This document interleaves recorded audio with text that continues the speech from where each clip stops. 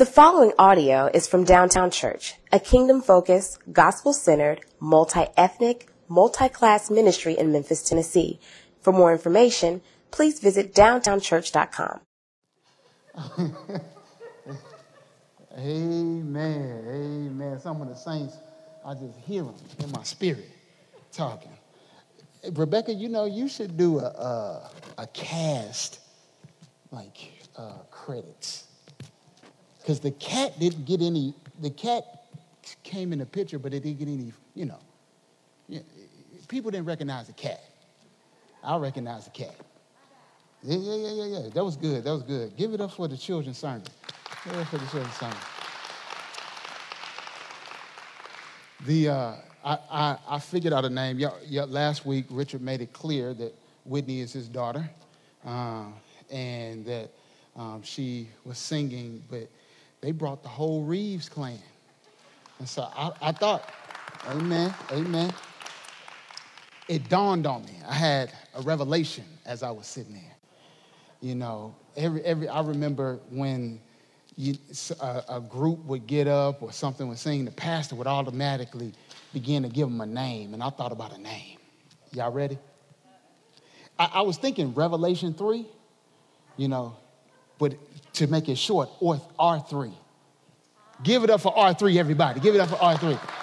Amen. No, we were blessed by that, and thank you guys for using your gifts. I think it is an incredible testimony to God's faithfulness to see your children singing to the Lord and walking in the Lord. Amen, somebody? That's what I hope for my family. So thank you, Richard, and thank the R3 group for blessing us this morning. As you have been joining us, and is that Shekinah back there? I just want to make sure. All the way from Miami, Florida. Give it up for Shekinah. Shekinah going to work well with my sermon because we talking about that Shekinah glory. Amen. Whoa, my goodness. Felt it in my left foot.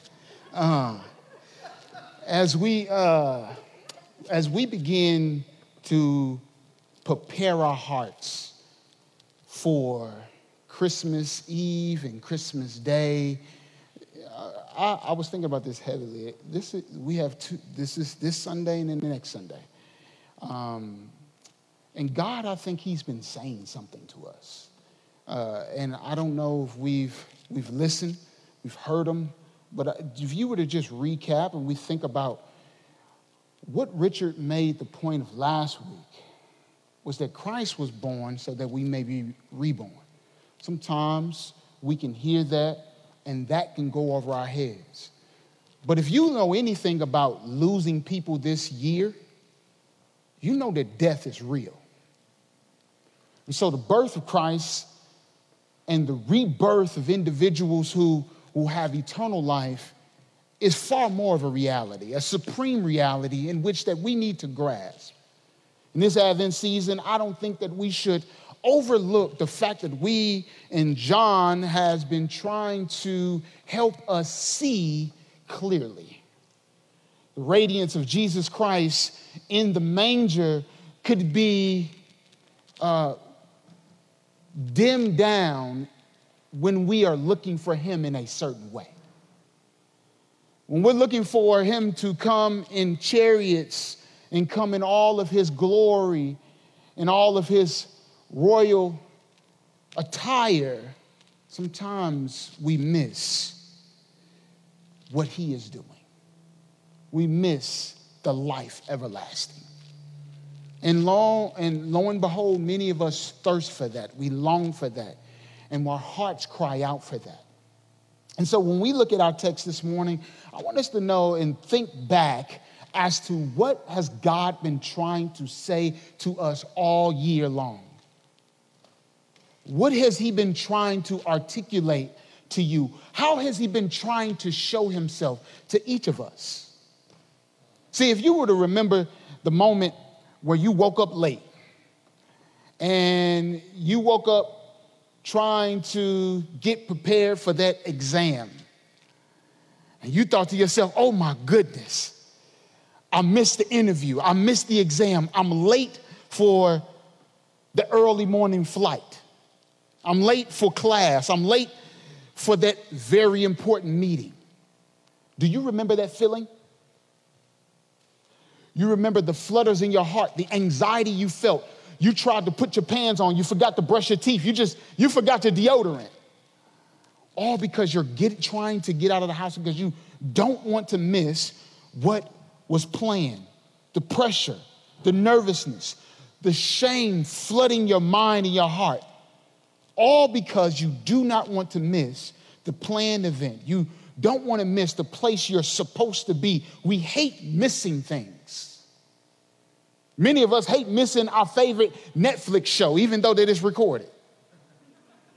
Amen, somebody. Am I lying? Many of us hate to miss the concert. We hate to miss the previews at the movie theater. We hate missing things at times. Some of us don't hate missing things. We're okay with being late. And that's a problem within itself. But when you think about the reality of what it means for us to feel the pressure of missing something, we have to relate that to, did we miss the brilliance of Jesus Christ? Let me read our text. John 1:14-18 says this. Hear the word of the Lord. And the word became flesh. You just circle became, if you will. And dwelt among us. And we have seen his glory. Glory as of the only Son. From the Father, full of grace and truth. John bore witness about him and cried out, this was he of whom I said, he who comes after me ranks before me because he was before me. For from his fullness we have all received grace upon grace. For the law was given through Moses. Grace and truth came through Jesus Christ. Verse 18 says, no one has ever seen God, the only God, who is at the Father's side. He has made him known. He has made him known. Very words of God. Father, we thank you for your word, and we ask, God, that you help us to hear your word, see your word, and receive your word. I pray, God, that the speaker, me, hides beneath your cross. And I pray, God, that you are exalted beyond all of our comprehension. May the words of my mouth, the meditations of my heart, be acceptable in your sight, our rock and our redeemer. All God's people said together, amen. So the question I have then, if you remember what it means to miss anything, what have you missed this year? I know you've missed some of us going on their vacation trip, taking that rest that's well needed, being with family. There are several different things that we've missed. But did we miss God during this season? N.T. Wright said this in an article. Christmas is not about the living God coming to tell us everything's all right. John's gospel isn't about Jesus speaking the truth and everyone saying, of course. Why didn't we realize this before? It is about God shining his clear, bright torch into the darkness of our world, our hearts, our lives, our imaginations, and the darkness, not comprehending it. It is about God. God as a little child, speaking words of truth, and nobody knowing what he's talking about. This morning, I don't want to just mention the notion of us missing the brilliance of God's radiance, because that's what we see that the religious leaders did. They missed him. They attacked him because they said that you cannot be the one that claims to be the fulfillment of the law. You cannot be the one to claim to be the Son of God. You cannot be the one to claim to give eternal life. Who are you to forgive sins? Who are you to be the one that can change absolutely everything? Who are you to proclaim that you are divine? Who are you to proclaim that you are fully God and fully man? Who are you to do such a thing? They missed it, all because they were trying to perceive God through their own human lens. I don't want to just talk about the how. I don't want to just talk about the notion of missing his brilliance, but I want to expound upon how and why. I think the how is oftentimes we drift when there is no consistency. We drift in our faith. We drift in our hope. We drift in our view of God and how lofty it should be. Instead, life becomes about surviving and not thriving in Christ alone. But yet, we oftentimes say to ourselves, the reason why is because life is hard. God hasn't responded. I haven't heard him. Or is it we have not seen him as he ought to be perceived? Here's the big idea. God has made himself known in order for us to share the radiance of his glory. Last week, Richard made a very key point of that the message was evangelistic in some sense, but a reminder to the believer that we ought to believe in the God who was rejected by the people. But sometimes our hearts naturally reject God because he doesn't come, or we can't perceive him with our own minds. And so what does God want us to do? What does God want to do? He wants to live amongst his people. That's the point that I want to develop this morning. God has made himself known so that he can live amongst us. That's enormous. That is a biblical theme throughout the entire Bible that we cannot miss. And I think John is just doing so much work in this prologue that sometimes we can miss some of the very important allusions to the Old Testament. So when I talk to this, I won't go through the typical verse by verse, line by line. I just want you to be aware of that. But what I want to do is highlight and elevate what John is trying to do for his readers. Because like I mentioned last time, if you are an individual from the Hellenistic Greek point of view, you're looking at this duality of light and darkness, and now you're looking at this duality of God saying that he is flesh and that he is divine, and trying to put your mind around that. Sometimes I think many of us may be like, okay, what does that mean for us, and how do we apply that today? I think oftentimes it's difficult for us to believe in a God that we cannot see. It's difficult for us to believe in the forces of spirituality that we cannot tangibly put our hands upon. And so oftentimes when we read this prologue of John, the literary devices that he uses is in order for the mind to trigger back and remember what the entire story is trying to say. Because remember, John has already came. He's already been before Jesus, but what does he say? But Jesus was really before me. I am a witness. And in being that witness, what John is trying to articulate to the people is that what God wants to do is not simply come and be around us and show that he is powerful. He wants to live and reside, take up residence with us. How do we know this? Because he became flesh. Verse 14, the word became flesh addresses God's humiliation. Jesus humbling himself in order for us to know that he wants to be around his people. It's hard for us in a society that has a hierarchical level of government and officials and people in our lives. We wouldn't think, why would a government official want to be around us? Why would a celebrity of such importance as somebody would want to be around us? Why would the Queen of England want to be around us? Why would people of high esteem want to be around lowly people? We've created that structure in our society because of the brokenness in which we value one another. Because of one's status, we therefore put them in a particular place.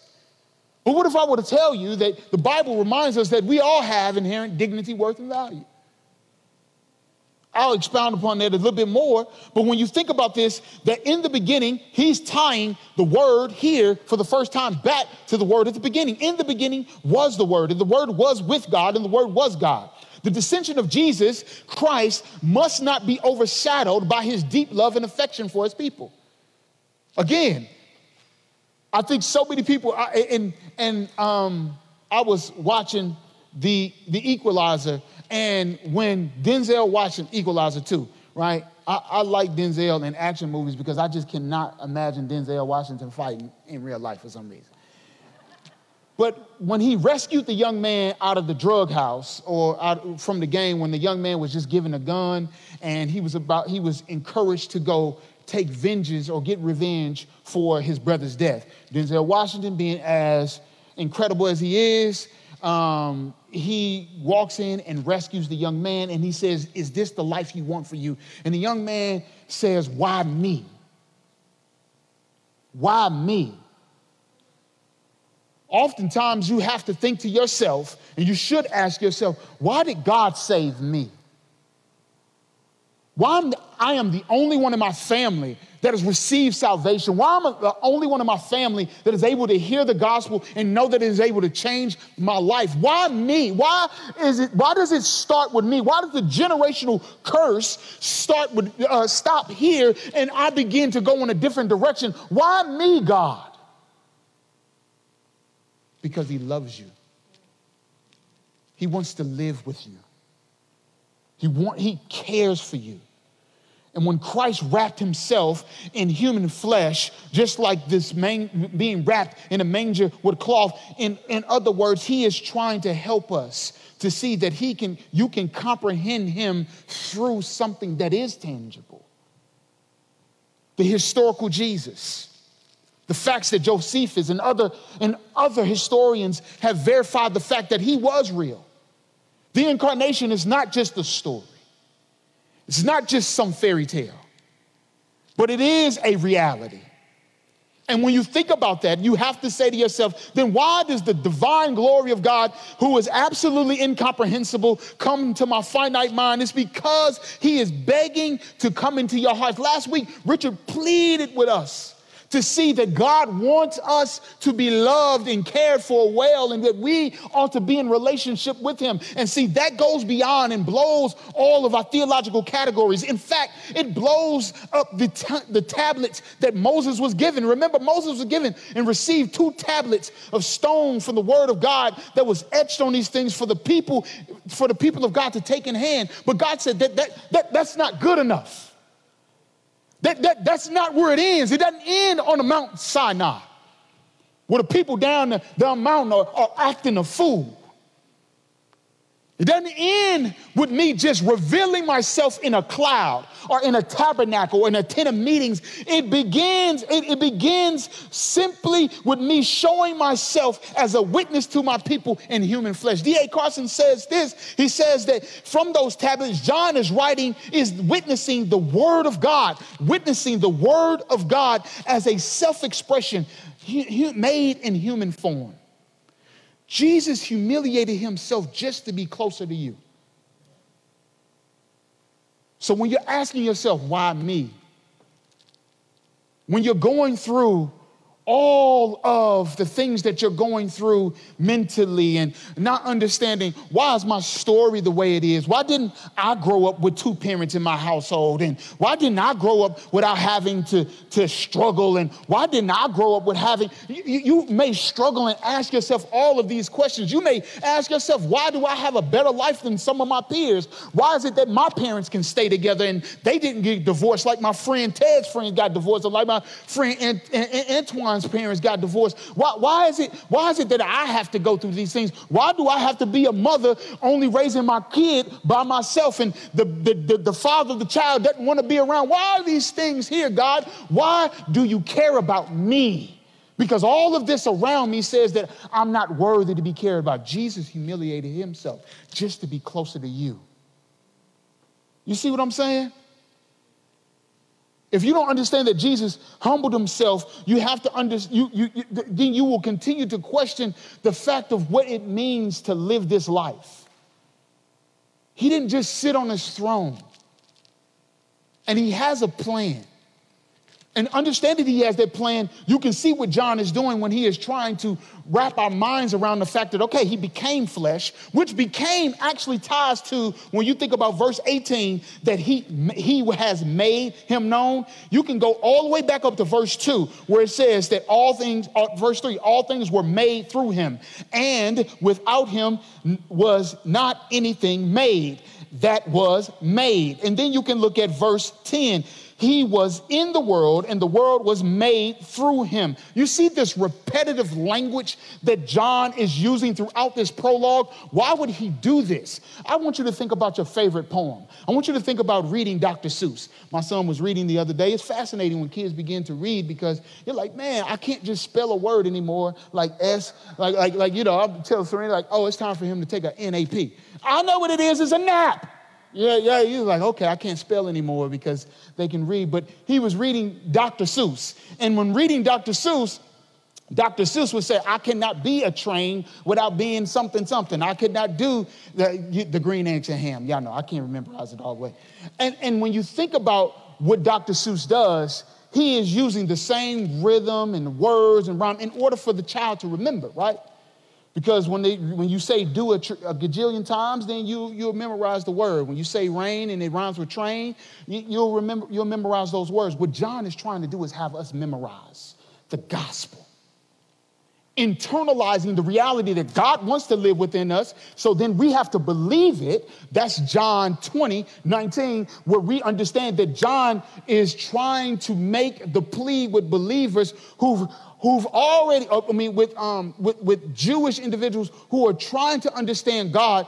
He is trying to remind them of the fact of what the word is. It was made, but then it dwelled. He dwelled. Christ dwelling with us is an illusion to what? The tabernacle. Y'all probably remember when I talked about the tabernacle a couple years ago through Revelation 21. When this picture of the new heavens and the new earth opening up, and it says that Jesus is dwelling with his people. And then what does it say? There will be no more sorrow, no more grief, no more pain. We can go on. There will be no more violence, no more hurting, no more disease. All of the things that are broken in the world will be washed away. Coronavirus we won't have to fear it anymore. These things won't cause us to fear. Why? Because Jesus is tabernacling, literally with his people, what it means dwelling amongst us, staying with us all throughout our lives. But the picture of God tabernacling with his people is a picture that we have to connect directly to the Exodus, with them being in the wilderness. What does it mean to be in the wilderness? Oftentimes, being in the wilderness for the children of Israel meant that they were going through confusion. They were going through suffering. They could not put their minds around where they should go and be. I think that it caused them to be restless. There should be a restlessness within us. The relation that we have to the Exodus and to the children of Israel, there should be many of us that are restless with this world today. There should be a countercultural nature to our lives. And the reason is that we should find our peace not in the fact that things will be all right on earth. We should find our restfulness not in the fact that God will simply cause all of the stars to align and things will not hurt anymore on earth. But we should find it in Christ and him alone. This restfulness, this restlessness, and the doubt and the intense uncertainty should cause us to have a deeper dependence upon God. Unlike Israel, when we've seen time and time again, their anxiousness, their doubtfulness, their uncertainty caused them to try to create another idol, create another God, to create their own peace, to create their own rest, to make things better for themselves because they could not be patient with God. And I think, beloved, we struggle with that. It's hard for us to understand that God is with us when we don't see him. He's the very tabernacle amongst us. He's taken up residence right here in your hearts and in your minds. And I'm not here to convince you. I think the Bible does it all. But here's what I think it ties to, even furthermore, that this tabernacle, this meeting place, spiritual meeting place, was a sign of God's presence. But what was funny was in Matthew 8:20, Jesus says, foxes have holes, and birds of the air have a nest, but the Son of Man has nowhere to lay his head. How is it that God desires to take up residence, wants to be closer to you, but he's acknowledging that he feels homeless?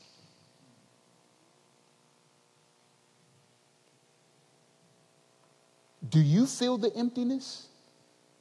Do you feel the void?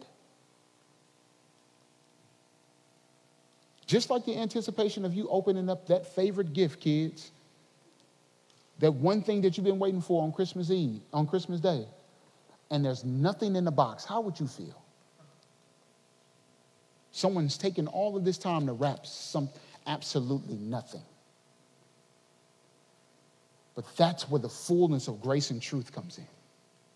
We don't have a gift that's wrapped of nothing. We have the fullness of God.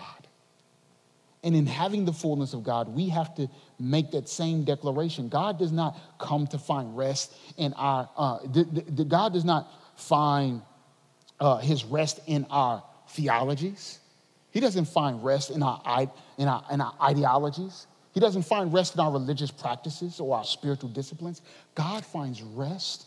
He finds his, and when I'm saying rest, I'm simply saying God finds his residence in your heart, in the deep recesses of your heart, in the ugliness of your heart. He's used to your brokenness. He's come in order to live right there. He's not coming for you to clean up your house. He wants to live in the mess. And so when we get that, it changes the paradigm, because when God makes the declaration throughout the Old Testament and throughout the New Testament, he says the declaration is that he's delivering the people out of Egypt, and he says, these are my people. What's been resonating with me lately, what God has been ministering to me lately, let me tell y'all how my why, my how, is there are two songs that, like, they have the I am statement. It's the good Father. It says, it's who I am, right? That part right after it's talking about God the Father. And then also it's man of your word, where it says, I am who you say I am. And when I'm reciting those things to myself, it reminds me that when God says, I am your God and you are my people, you are my treasured possession, he's giving you inherent dignity, worth, and value right there. Not in your success or accomplishments, not in the things that you do well, not in the things that you merely feel as if like you can keep together, not in the next move that you make, not in all of the things that you do. You're treasured. You're precious. And so when I start singing that song, I'm just in the car, and y'all know me. Y'all probably had this. If y'all ain't seen me on Popular acting a fool, swerving because I'm worshiping the Lord, it's all right. But I'm screaming, I am who you say I am, Lord. because the world is calling me something else. Let me just let you enter into my mind. As a black man, the world is calling me a threat. The world is perceiving me to be something that I don't think that I am. The world says that I need to look a particular way. The world says that my skin, the darker my skin, the more difficult it will be for me to enter into certain spaces. The world is telling me that I don't have value because the way that I was born. You see, I remember when I got to go back, not only to that, but when kids would make fun of me when I was in school or whatnot because I was dark-skinned and I had a gap. So I would come home, my aunt and my mother would have to remind me, and then all of the older, more seasoned women would say, brother, baby, blacker the berry, the sweeter the juice. I said, one day I went back to school, I was like, blacker the berry, sweeter the juice. It just blew their mind, they didn't even understand. I don't know what you're talking about. But here it is. We've defined ourselves trying to manage our image and trying to make sure that we look a particular way, that we are a particular way. You may not be dark-skinned, but you may have some things, you may have some flaws that you don't want to reveal. You mask it with the mascara. You hide it with trying to wear certain things. You try to make sure that it may not be the exterior, it may be the interior. You try to hide the ugliness of your heart by trying to do good deeds. Trying to make sure that you tell everybody what's going on and how things are going well. But what happens when you can't hide it anymore and you begin to break down? Are you reminded that your earthly value is maximized not in what you do, but in who God has made you to be? Are you living in the daunting task of trying to make sure that you uphold this picture of somebody who is strong and somebody that got it all together, but you ain't worked through all of your trauma? I'm here to tell you, beloved, I don't care if you're a CEO in the boardroom or I don't care if you are a dope dealer in the trap house. God has you no matter where you are. And he can take up residence in the boardroom and he can take up residence in the dope house. We got to believe it, though. We have to believe it. Because when we believe it, we share the radiance of his bridge. It shines through us. Because when you are living in troubled situations, people are blown away on how you can keep it all together. Right? There are so many single mothers who are working on their education, doctoral degrees, working on trying to get an extra degree. There are women who have worked in the home for so long that they didn't know how to find what they were going to find their identity in. And then next thing you know, at the age of 45 or 50, that they went on ahead and they pursued that extra education. And a lot of times, often people would say, I don't know how you did it. I don't know how you made that happen. And oftentimes people don't realize the support that the person has and what is around them. That is the same idea that we ought to have about ourselves. You should be always asking yourself, I don't know how I'm making it through life. But there is a God that is taking up residence, tabernacling with me, helping me through some of the darkness, some of the fog, some of the things that I cannot see, and yet I am still here standing on that very word today that became flesh.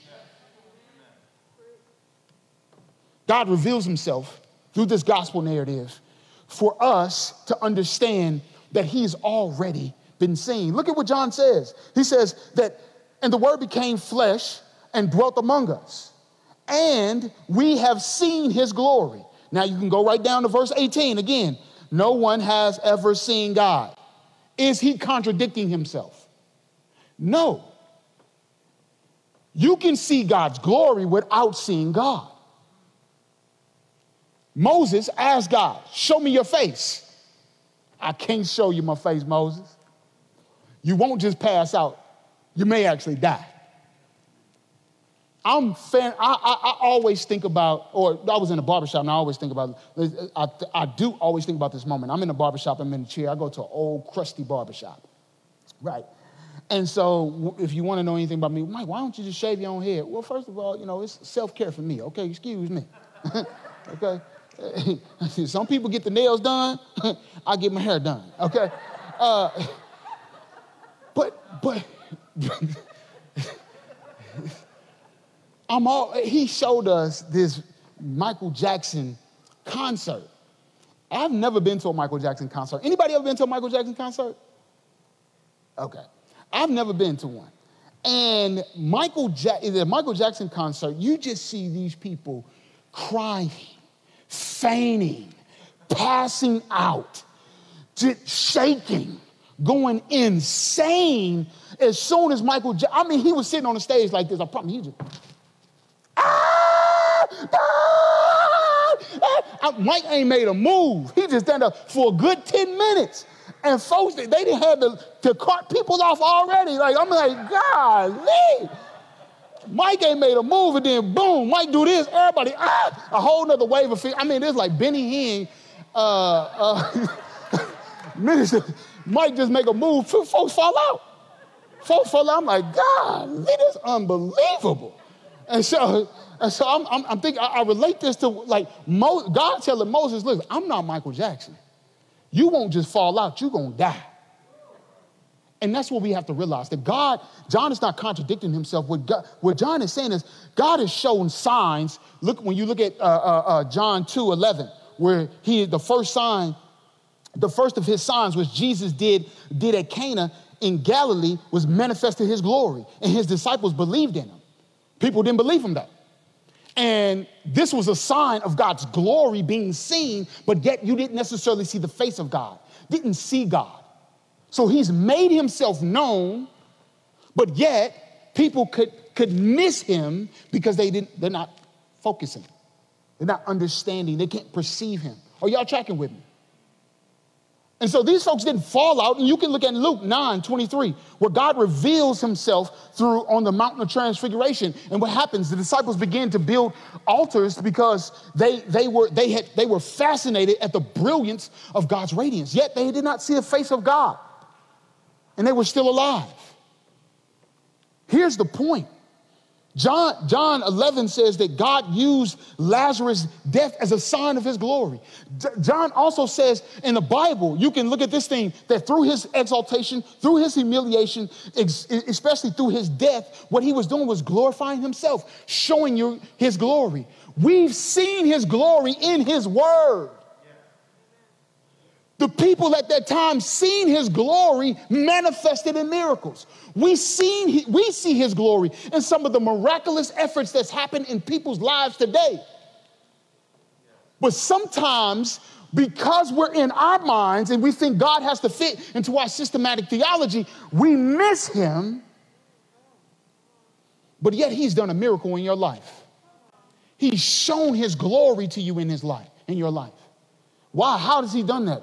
From the things that he saved you from, the unseen. There are certain things that you don't see that God is operating in the background, making things happen. He is at the forefront and he's in the backstage. He's omnipresent and absolutely competent to do all that you cannot do. And so when you think to yourself, how has God manifested himself? It is important to know that the glory of God manifested himself in the incarnate word, and it was full of grace and truth. Now, when you take that, you have to ask yourself, what does it mean to understand this full of grace and this grace and truth? It's intriguing to me that Moses begged God to reveal his glory to him in Exodus 33 and 18. But we see God revealing his glory and grace and truth to us. We ain't got to beg. We don't have to ask God to show me your glory, to manifest yourself to me. We can just open our ESV, our NIV, our KJV. We can open up our Bibles, our podcasts. We can devote ourselves to his word, and there it is. His glory is manifested to us. We can begin to pray that God reveals himself in various different ways in our lives, even through our children. A couple of weeks ago, my son said, Daddy, I want to take the cup and the wine. I mean, the cup and the wine, same thing. The bread and the wine. And it was there I said, God, you are revealing yourself. He doesn't even know what he's asking for. He just might be hungry because I forgot to give him something to eat. But God's using his appetite to desire something more. Do you understand what I'm saying? Do you hear what the Bible is saying? And when you see that, let me keep working it out. When you see that God's grace and his truth are characteristics of God's divine being, and he's revealing himself in this intimate way to experience him, what you have to understand is that when God begins to show his glory, he exposes your ugliness. We often think that God shows his glory and then all these things, this good that happens. No, God shows his glory and then it shows your doubt. Isn't that happen with the religious leaders? God makes manna come, God breaks bread, turns into the fishes and multiply the fishes and the loaves, feeds all of the helpless and harassed, takes care of people, and people are saying, no, you can't be the Son of Man. You're Beelzebub. You're doing demonic stuff. Isn't that funny? We miss his brilliance because it exposes what's going on in our heart, the doubt and how we perceive God. But then it also exposes the brokenness in our society. Nicholas Kristof in the New York Times, it blew me away. I read the article about the sex trafficking that's been normalized in porn. So many of us are, Rebecca was just telling us this week, kids are succumbing to pornography because computers and laptops are not screened or secured well at home through this virtual learning. But what he said in this article, I'm going to read a piece, that supposedly the wholesome Pornhub attracts 3.5 billion visits a month. More than Netflix, Yahoo, or Amazon. Pornhub rakes in money from almost 3 billion in impressions a day, in ad impressions a day. One ranking listed Pornhub as the 10th most visited website in the world. Yet there's another side of the company. Its site is infested with rape videos. It monetizes child rapes, revenge pornography, spy cam videos of women showering, racist and misogynist content, and footage of women being y'all know what I'm saying, suffering. I can't even say the word right now. In plastic bags. A search for girls under 18, no space, or 14 or older or younger, leads in each case to more than 100,000 videos. Most aren't children being assaulted, but too many are. God exposes what's going on in our world. That's ugly. When you thought slavery was over, it has still been going on. We can't just fight for justice and allow the lust of our hearts to continue to help us, to continue to fall into these traps. God is revealing himself to you. Not only is he that, he's exposing himself through young men and women who are attracted to gangs and street life. They are looking for love and affection through somebody who's going to give them some poison in their life, to somebody that's saying, I care about you and nobody's going to take care of you, but I'm going to look out for you. All of this is causing young men and women to struggle and wrestle in their lives because they don't feel like they got somebody at home to care and love for them. It exposes what's going on in our life, in our world. God's glory exposes our hearts. Many of us who prioritize several different things over our children's spiritual development. We prioritize extracurricular events. We prioritize every single thing. We prioritize all of these things over our children's spiritual development. Why? It exposes what's going on in our life. Not only that, it exposes what's going on in our hearts, the way we think about neighbor, the way we think about self, the way we think about God and worship. The grace is this: you are not perfect. Our world is not perfect. God in his fullness intervenes to make himself known in order for us to trust and depend on him. He wants to be closer to you. And here's the truth. God redeems, and he uses us to be redemptive change agents. That is why he has made himself known in order for us to share the brilliance of his radiance. Beloved, we have to see it when we come to the table. We have to see it when we're singing our songs. We have to see it when we're in our own devotional times. I pray and hope that as you prepare your hearts and your minds this week to receive gifts, that you challenge one another and yourself to receive the ultimate gift and to understand that he may not be under that tree. He's taken residence in your hearts. Father, we love you. We thank you so much because you consistently remind us that we need you. We're in a world that puffs us up and tells us that we don't need anybody but ourselves. I pray, God, that many of us, virtually and in person, trust in you and see that you're taking up residence in our hearts, day in and day out. And God, as we do, I pray that those that don't know you and that have been struggling, Lord, I pray that they give a call to Richard or myself, Lord, that they give a call to Adriana or to Sir Gregory or Kevin, Rebecca, someone on our staff, just to reach out to want to know you more. And I pray, Jesus, that we see victory and strongholds broken. For we pray this in the mighty name of Jesus Christ our Lord. All God's people say together.